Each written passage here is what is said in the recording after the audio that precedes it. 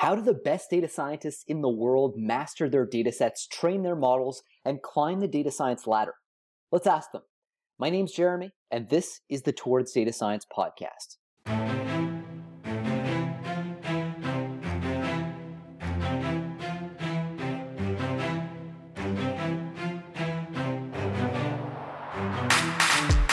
No matter what institution you're coming from, you can get access to the very latest research. We also have to make sure that we're constantly revisiting our foundations and justifying why we're using the methods we are. At that time, I said, and I want people to hear this, that you have worth and you have skills, and there's someone who needs that somewhere.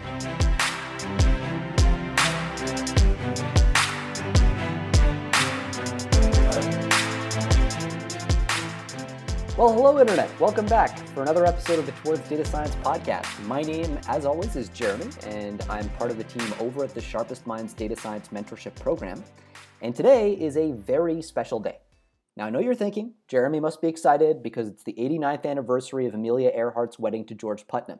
And although that's true, I'm even more excited because today is the day I get to sit down with Adam Waxman, who heads up the core technology division at a company you might have heard of called Foursquare. Adam's career arcs followed a really impressive journey. Starting with his time in grad school studying CS at Columbia, he went on to start a startup, work as a software engineer at big name companies, and then eventually he went on to run the whole tech show at one of the world's most data-focused companies. He's got some great insights to share about hiring in data science, the deep connection between software engineering and machine learning, and the direction of the whole field. So I'm really excited to just dive into this one. Adam, thanks so much for joining us for the podcast. Yeah, no problem. You've covered a lot of ground so far, really quite impressive. So you completed a PhD in CS, during which you also interned at Facebook, and after that you founded a company, and I'm skipping ahead a whole bunch here, but eventually you found yourself where you are now, working as the head of the core technology division at Foursquare, and you're managing, among other things, many different teams of data scientists, software engineers, that sort of thing. What I find really interesting here is that you didn't just start off in data science, you were more focused on, as you said, software architecture, maybe software engineering, and then transitioned. So that's definitely going to be an interesting part of the story, I think. But could you maybe start by walking us through your path from academic life all the way to where you are now at Foursquare? So I feel like all of my roles have been fairly hybridized thus far in my career. So I was at Columbia doing my PhD in computer architecture, and the company that I founded, Epic, was sort of in parallel with that. So during the last 2 years of my PhD leading up to my dissertation, I was working at Epic, which was a small tech company that I had founded with two other guys. And so, even in my PhD, that was a mix of science and modeling with software engineering and systems building. When you do microprocessor design, a lot of that is building the software systems that can simulate and model them. So from there, I went, after that startup company sort of died, I went along to D. Shaw, which is a hedge fund in New York. Another environment where it's a lot of software engineering and also, quantitative modeling. For my part, I did mostly systems building and software engineering there. And then since then, I've mostly been involved with two tech companies in New York. One was Etion, which is a pharmaceutical tech company, where they do, a mix of enterprise SaaS along with scientific modeling. And then here at Foursquare, somewhat similar story where we have enterprise SaaS products that are often grounded in machine learned models and the data that we're able to acquire. And what was your first contact with data science? When did that happen? It really depends what you call data science. I think data science is one of the largest umbrella terms in the industry right now. Even back in undergrad, I did a math major. I learned, theoretical machine learning all the way back then. One of my academic papers in my time at Columbia was on machine learning as it relates to understanding malware. So you could argue that those were data science, or you could argue that they weren't. Yeah. I think it depends how you think about it. Yeah, I think this is like layers of an onion that we could be peeling back for hours here, just in terms of what the definition of data science is.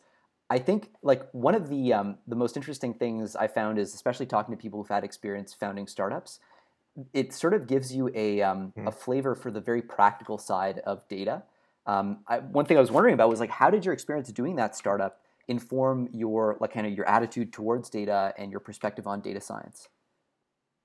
Yeah, so the company that I founded myself, Epic, that was not a data company. That was a pure software company. That was in the e-commerce space. It was a mix of e-commerce and social media.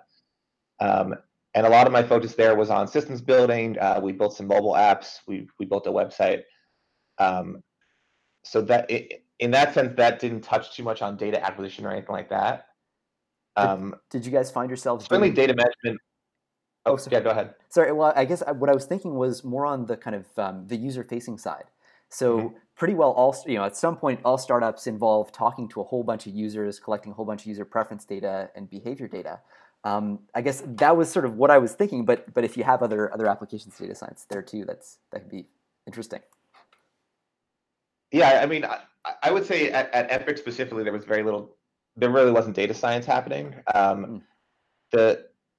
The data science in that vein that I've encountered has been mostly been at Etienne and at Foursquare, and those are both places that had to deal with the data space in very different ways. So Etienne, for example, their main product is SaaS for pharmaceutical research, where the data is owned by the client. Right, a typical use case for Etienne is a pharmaceutical company has a mountain of their own patient data that they own and that they keep private. And they need Etienne as a research platform to run on top of that and make sense of it. And so there you deal with issues of, how do you do things on premise and how do you manage one type of data versus another and things like that. Foursquare is very different, where Foursquare is much more in the data sharing marketplace of, we have put Foursquare Pilgrim out into the world as a development library. And so various apps that use Pilgrim are sending us back data. And we're using the combination of that data from many different sources to learn unified models. And you get into all sorts of questions about, learning aggregated things in ways that you can share it out and benefit everybody, but not share PII and not share anything that was private to any one of those companies. And I think that's where a lot of companies are now in the data space, where they're acquiring data from a variety of sources, aggregating it, and the value is coming from some sort of aggregation. Where it's sort of everyone has to get into the network and into the marketplace in order to get the benefits, but of course nobody can share anything that's truly private to themselves. And I guess that's where you get into things like federated learning and all kinds of strategies that are being used to protect that privacy. Actually, one thing I do want to ask you, just to have you lay it out explicitly for anybody who might not be familiar with Foursquare, although it's a very popular consumer-facing app. Can you walk us through, so what is Foursquare, and then what are some of the data science challenges that you guys face there? Yeah, so Foursquare has a history as a social media company, built the original Foursquare app, and then Foursquare Swarm, Foursquare City Guide. There's also a smaller thing called MarsBot. And we also now, as of last year, have the Placed Panel app as a result of an acquisition that happened last year. So there's a variety of social media apps. But the bulk of the business, especially the last few years, is a data business. And one of the things that has unlocked a lot of that is something called Foursquare Pilgrim, which is a developer-facing library for mobile development that took a lot of the location intelligence out of the Foursquare apps and made it commercially available. So, as an example of this, the TripAdvisor app runs Foursquare Pilgrim within the mobile app. And so the main products of Foursquare today are acquiring data from various partners and then using it to do the kind of analytics and insights that they need. And broadly, the two big directions there are ad tech and developer facing. So on the developer facing side, Pilgrim itself generates value for a lot of apps. And the other big developer-facing side of the business is our Places API, which is a sort of mapping and point of interest product that is exposed to developers at other companies that either use it as an API or they can even acquire certain types of data sets for their own internal use. On the ad tech side, we do a lot in the advertising attribution space, where the data about where people go can allow advertisers to understand attribution in a much more direct physical sense. Because, for example, they can know that the person they showed actually started going to Starbucks more, right? They can see the movement. And then there are related products in that ad tech space where we work to sell sort of media targeting segments and associated aggregated insights, either in terms of analytics or visitation data and things like that. And if I recall, so the original Foursquare app, I was actually an early user, I think back in 2014. So this was sort of a check-in and restaurant recommendation and event recommendation type of service that was running. Was that sort of the backbone of this later analytics effort that now is more kind of enterprise and developer facing? Yeah, so the original Foursquare app, it had things like the check-in, which was new, and the ability to see where your friends were going and see what tips they had at places and things like that. And that app split in half back around 2014 into Foursquare Swarm, which is around today as a sort of social media see where your friends go app, and also like a life logging app. And then Foursquare City Guide was the other half of that split, which is also still around, and that's more about figuring out places to go in a city. So you can use it for restaurant recommendations, also really recommendations about anything, movie theaters, parks, whatever. It covers sort of all points of interest. But so those two still exist. And what those apps brought in was a lot of data about where people go that allowed us to build things that people didn't have before. So one thing that we were able to build is this notion of mapping sensor data on mobile devices to meaningful points of interest. We call that snap to place. It's something that some other companies have tried to do now more recently. And we have a lot of data from people that lets us do that. So for example, if someone's walking around on the third floor of a mall and they pop into the food court and get some McDonald's and they check in and say, hey, this phone, from which you can see a nearby Wi-Fi scan and the current barometric pressure and my current lat long from GPS and all this is actually McDonald's. So when you see something that looks like this, this is the McDonald's on the third floor in the food court. And that type of very direct from the user labeled data is very interesting from a modeling standpoint. It's very different from what you can do as like a pure mapping company. Mm-hmm. For example, like you could acquire all the building shape data in America and all the address data and street map data in America, but it doesn't let you do that unless you can see user behavior.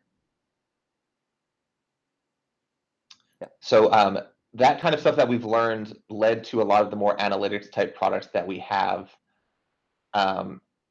And what we do now with Pilgrim is we collect the same type of location data that we were collecting in the apps, but just at a larger scale, right? So TripAdvisor is a very large, widely used app, but we're able to see all of those users in the same way. We're able to take all that data, aggregate it into our panel of people, where we can now draw aggregate insights where we don't have to say anything about any specific TripAdvisor user because we've lumped them in with, users of all these other apps, including our own apps. Yeah. But we can still draw those same kind of insights. And then when a company comes to us and says, hey, I just ran a big advertising campaign nationwide for all the Taco Bells. I want to know how I did. What kind of effect did I have on people going to Taco Bell and to Taco Bell competitors? We can look at all these people and say, well, this is what they did. Yeah. I mean, that's a really kind of powerful set of insights. And it's really cool that the tech is there now today. I think one of the really interesting things as well that you mentioned just before we started the conversation, because I asked you, okay, so Adam, you head up the data science team at Foursquare, and you basically said, look, I don't know that I would call it just a data science team. We kind of integrate our data scientists and our software engineers. Could you speak a little bit to that? Like, what's the nature of that integration between the two those two camps? Yeah, I mean, so we don't have a data science department. We have an engineering department. Which cuts across a lot of different functions. And I tend to think of data science and machine learning as being one of those engineering functions that is growing a lot these days. It's not so different from how Android is growing as a specialty and cloud management is growing as a specialty and, JavaScript expertise is growing as a specialty. So, my area within engineering largely covers our developer-facing products. And so that includes the apps, it includes Pilgrim, it includes our API development, it includes a lot of infrastructure and platform work, and it also includes machine learning data science as one of those areas. And generally at Foursquare, the way we operate is that data scientists do need to understand software. Most of our data scientists write production code.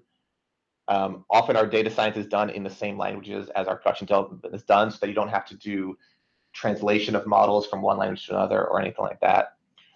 I tend to think that, especially at a small company, having that type collaboration works a lot better. But getting back to that topic of like what is data science, a lot of it depends on that. Some companies, when they say we have a data science team, what they mean is we have an analytics support function. Yes. Right. Like we have a team of data scientists over here, and they look at data and make charts and make dashboards that help us understand things. Right. Which is an important function at many companies, but it's more of a support function and more of a sort of tool for understanding things. It's like a business process. Right. It's a tool for understanding as opposed to a tool for development. At a place like Foursquare, where machine learning models are a big chunk of our product, data science is a development function. Yeah. Right. So the snap to place model that lives within Pilgrim is part of the product development of Pilgrim. The entity resolution model that lives within our point of interest database is part of the product development of our Places API. And so we think of data science as being part of the product development team as opposed to being a support function. So I really find that interesting. It plays right into one of my biases, which is I do think I see the field evolving, sort of bifurcating along the lines of you have the sort of the core product function, and then you have that business-oriented, as you said, analytics function. It used to be, of course, like back in 2013, 2014, data science was just like enough of a term, a catch-all on its own, that you could have just like a bunch of Jupyter notebooks with pandas and scikit-learn running, and you were a data scientist, and you didn't have to get your hands dirty with deployment and that sort of thing. Was there a point where Foursquare was operating under that model, or was this always integrated? It was less integrated in the past. Data science has served different functions at Foursquare. For example, there was a time at Foursquare when there was a separate analytics team that did purely analytics, that was not related to product development, that was not putting things out in the world. It was more for internal understanding, right? Which is, what some people might call business intelligence or business insights. So that was a function which was later integrated. We had a small, more isolated data science team in the past that did more modeling in a vacuum, as I think of it.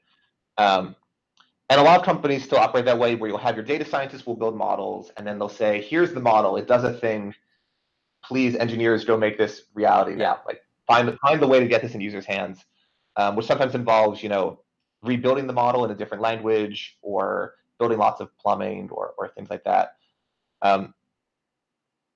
I've personally found that it's easier when I can have smaller cross-functional teams that can do everything. And the skill sets of a data scientist are very similar to the skill sets of, like a back-end engineer. Yeah. For the most part, especially, as a lot of this stuff is becoming library-driven, and this stuff is becoming a little bit more standardized, and the tooling's getting more mature. A data scientist who knows how to, write effective PySpark jobs and process big data and build models, that person is not very far from a software engineer, really, in any environment. And so I do think those areas are getting closer. I think business intelligence will remain its own thing, because sometimes you just need business intelligence, and that's fine. But I think for companies that are using data as their part of their core product development, I think you'll see the continuation of people hybridizing between modelers and people who build systems. And so does this have implications on the hiring side? I imagine this means that you're looking for data scientists now with some kind of product instinct, or with some business instinct if you're looking at the analytics side. But it's no longer the case that you care about, for example, somebody who's just like a Kaggle grandmaster, and that's enough for me because they're great at modeling, as you said, in a vacuum. Have you seen anything like that? Yeah, I think product instinct is very important and will continue to be important at companies that are using data science for product development. I think it's not only because the skill set is so useful, it's also because product relevance is something that I think everyone is realizing or has realized that you need. There's always going to be a place for more pure optimizers who are like highly specialized in certain areas of data science and take a a solid model and make it a tiny bit better. Yeah. But I think at many companies, there's less of the sort of end of the line optimization and much more focus on how do we build a good enough model for a new problem space, or how do we identify the right model for this new product problem we're facing, or how do we deliver this model in a way that our users will engage with it. And so it's becoming much more connected. And I think I've seen a lot of that at Foursquare, where we've had to build a lot of different models. Mm-hmm. And the challenge of going from nothing to a pretty solid minimum viable model for a relevant use case, that's where most of the work is. It's not as often as where you have a very good model for a very rigid use case and you're just optimizing it more and more and more. Yeah. That does exist, especially at very, very large companies. You can certainly imagine that making the ads ranking model at Facebook 0.1% better is an important problem that someone is working very hard on, and that's great. Yeah. But there are certainly a lot of companies, especially a lot of startups, where that's not where their focus is. Well, and I think, if I had to pick one point where there's the greatest disconnect between what applicants think and what job applicants think for data science, machine learning, and the reality in industry, as you said, 90% of the time, it really is this. I get the sense that there's this focus on, well, I can squeeze an extra 1% accuracy, 1% performance out of my model. But if in practice what's going on is, like, as you said, if you work at Goldman Sachs and you're looking, like, every percentage point means $30 million in the company's coffers, okay, different story. You're getting paid $100,000 a year, so the leverage is there for you to invest your time in that extra 1%. But that product instinct is almost what tells you to stop. What tells you, like, okay, don't let the perfect be the enemy of the good here. We need to roll this out and get a customer-facing product out to test. Is that sort of like the spirit in which you mean that, or maybe I'm missing something there too? I do to some degree mean that spirit. I think in general, private sector is very different from what you see in machine learning in academia, and also in a lot of like the boot camps and fellowship type things. Mm-hmm. In part for the reasons you see this in a lot of domains, which is that a lot of the tooling is mature. Mm. And so a lot of the hard thinking is in determining product fit, determining what are the right features, determining how do you make things connect, how do you decide how to measure things, how do you decide what's good enough. That kind of thinking, which cuts across a lot of different domain areas. I think sometimes you'll get someone very fresh out of school and they're thinking like, oh, what I'm going to do is I'm going to take this logistic regression model and I'm going to redo it with deep learning and I'm going to solve everyone's problem.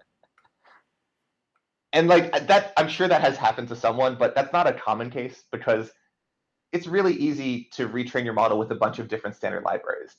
Yeah.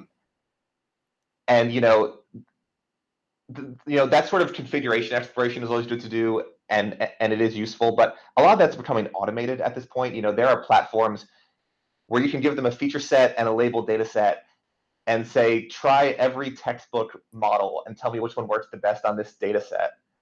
And that's just going to become more and more automated as the tooling gets more and more mature. And obviously, like that doesn't get you all the way there, right? That only gets you 99% of the way there. Yeah. And there are use cases where you need that last 1%, but it gets you a lot of the way there. And so, like in most areas, I think of software development and product development, you spend a lot of time thinking about the product and thinking about what do I actually need to do, and what features might I be missing, that might make this whole thing work better, not because it's slightly more optimal, but because it's acknowledging a new dimension that we weren't thinking about. Yeah. Well, actually, maybe this ties into another direction I wanted to go into, which is this question of hiring and what you end up looking for nowadays in terms of the skill set, the set of instincts that people have coming in. Maybe it'll just be product stuff, but is there one, or are there a couple of key failure modes that you see consistently from people when they interview? They just don't have X, Y, or Z, and those are just really important things for the roles you're hiring for? I don't know if I have common key failure modes.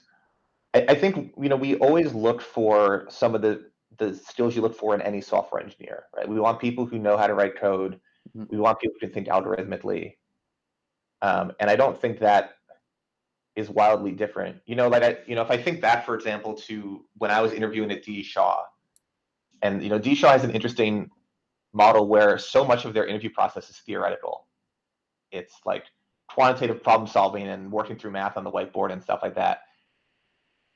And that interview can apply to a systems engineer or a data scientist or a financial modeler, and it's not actually that different. Mhm. Obviously, there are differences, but I think a lot of the stuff you're looking for in in a solid software engineer is very similar to what you're looking for in a solid data scientist. And we've had multiple cases of software engineers with computer science backgrounds join a machine learning team and become a good machine learning engineer. Right.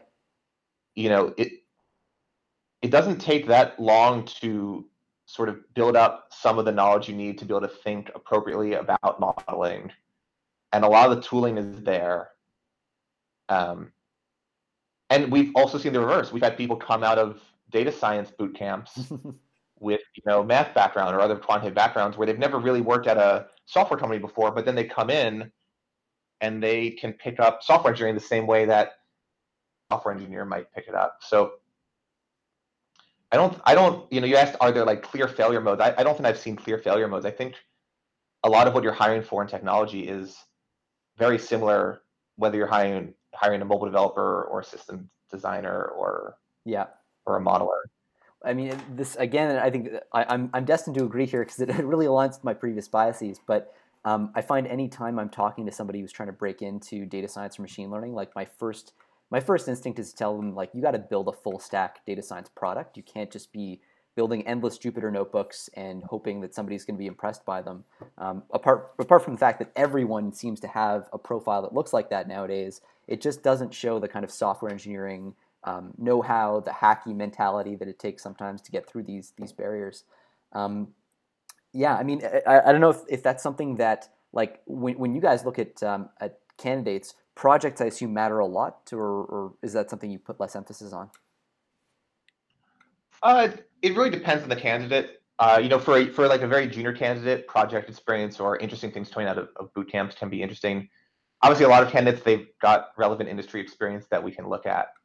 One of the fellowship groups we work with, they'll come on site and they'll show off the projects that they've done, in their time doing their boot camp, and those can be interesting. I think it just depends. It depends on sort of the level of experience of the person you're talking to. But yeah, you always want to see something that shows that they've done something applied or that they've thought about these things. Yeah, makes sense.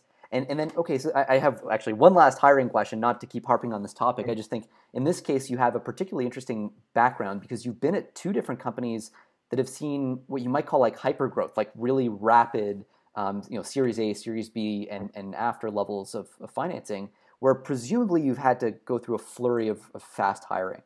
Are there ways in which your hiring practices had to change to adapt to that? Or is it pretty much business as usual during those phases? I think hiring practices do change. I think a lot of it depends on the brand of your company and what kind of a phase you're in. So, for example, when you're at somewhere like D.E. Shaw, where they grow slowly, they hire on a long cycle. They have a very strong brand. They receive an enormous number of applications to any job posting they put up. In that world, it's very much a selection problem. It's like, I've got 1,000 people. Who do I pick? And you try to be very deliberate and you try to make the best choice you can. And there you're very worried about false positives, right? You really want to make sure every single hire turns out well. That's very different from a growth stage company where you're thinking about, well, I need to attract candidates. I can't just post a job listing. I have to go out and attract people, and that has a cost. And for every candidate that comes in, I have to take one of my few people and have them do interviews, and that's a cost. And so you become much more cost conscious, and there you have to think, well, I can only spend X hours of time on each new hire. And so there it becomes a different thing where you're trying to hire more at volume. And I think there's more of an understanding that not every hire will work out. Yeah. That you're going to hire at a faster pace with less pre-day one investment. And there, I think often a lot of the focus is less on the selection and more about the onboarding process. How are we going to onboard this person? How will we quickly evaluate them? What will we do in the first 90 days to determine if this person is a good fit and if we've put them in the optimal role and if they're going to be successful here? And so you direct your attention in very different ways. And I think it's a function of all this. It's a function of how much you're growing, but it's also a function of, what level of maturity is your brand at. If you're a new startup, like when I was at Etion, when I joined Etion, it was a very small startup. You would go to places to talk to people, and the first question you'd always get is, "What is Etion? I've never heard of it." Yeah. Right, and so that's a very place to be. So it depends on all those variables. Yeah, I mean, that's a really interesting kind of question about philosophically, how do you think about false positives and false negatives in that process? Like, you can almost expect a certain amount of turnover in that first 3 months as you learn that because you're just moving so fast, you're going to break some things. Is there are there a series of tests during that 3-month period that you're sort of consciously implementing, or is it more generally like, we'll see how this person deals with the problems we throw at them? In those first 9 days, we try to make sure there's enough happening to give us a sense of evaluation. So we do a lot of performance management in those first 9 days, and we always do a 90-day review at the end. We always make sure someone has at least one dedicated mentor who's working with them. We try to make sure we put them on challenging projects right away, so we get that feedback. I mean, there is certainly a false positive versus false negative trade-off there. When you're at a very large company that's trying to be very selective, and then often you are very willing to accept false negatives and accept that I probably turned away a bunch of awesome people, but that's okay. Yeah. You really are worried about false positives.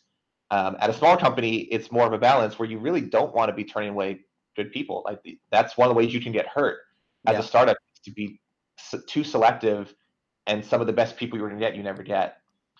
And so you have to then accept, okay, well, I'm not going to accept so many false negatives, so I am going to accept false positives.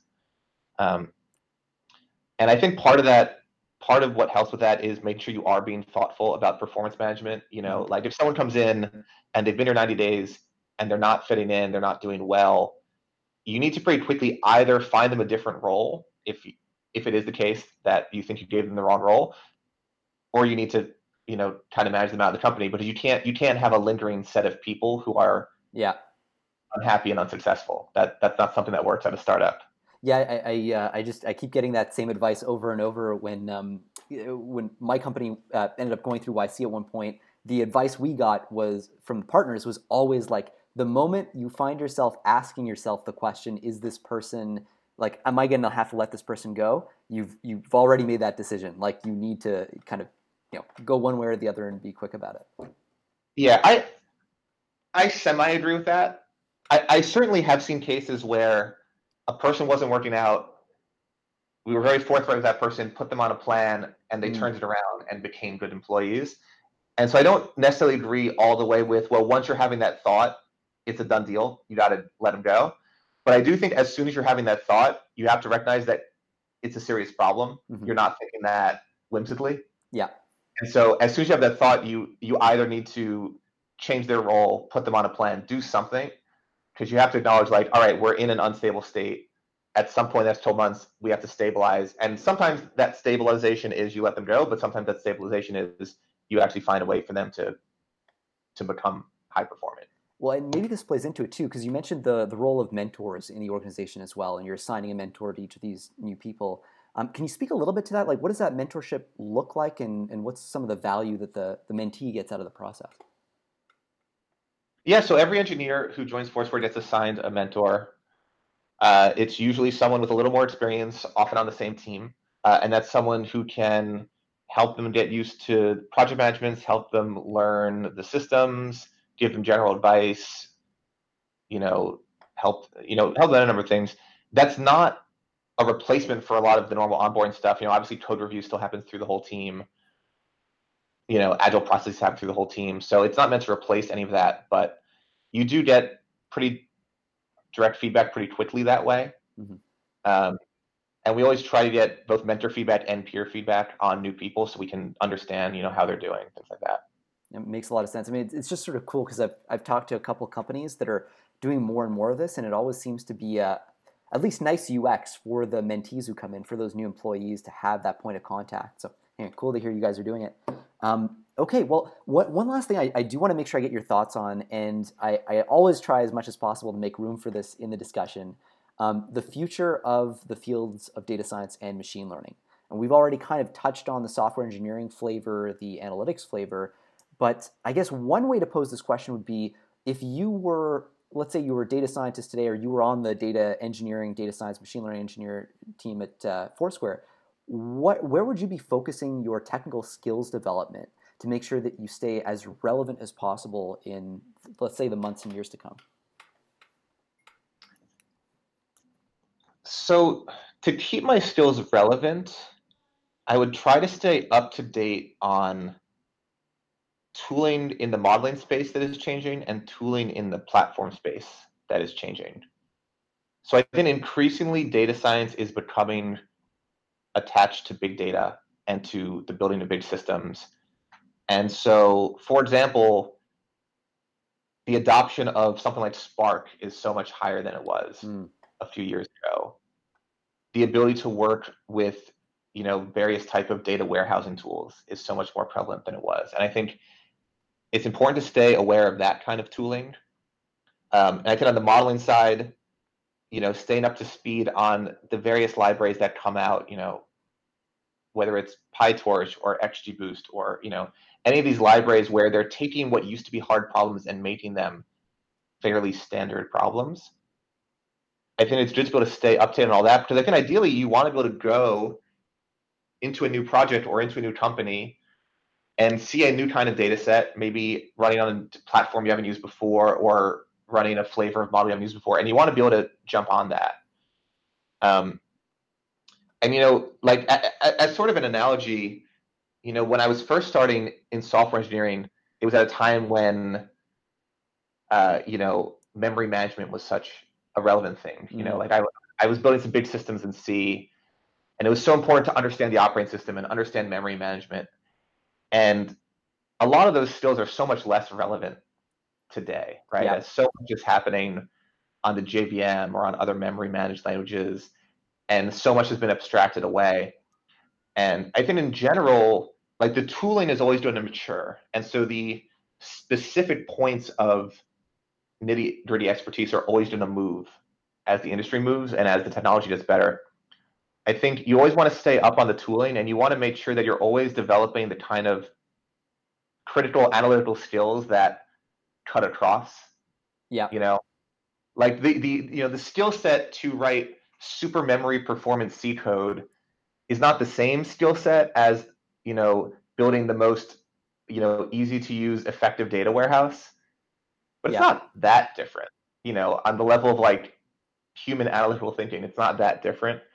And so that's sort of how I tend to think about it. So don't overfit to the tools of the day, and try to make sure you build up kind of a generalizable skill set. Yeah, I would agree with that. Like as a maybe sort of straw man counterexample, like if you're in the mindset of like, I am the greatest deep learning expert ever, I am going to find companies that use deep learning and work on their deep learning problems, and that is what I do. I tend to think that's a little bit narrow. Mm-hmm. Or if you're like, oh, I'm the world's best Erlang VM expert, I will only work on problems where it is good to do them on top of the Erlang VM.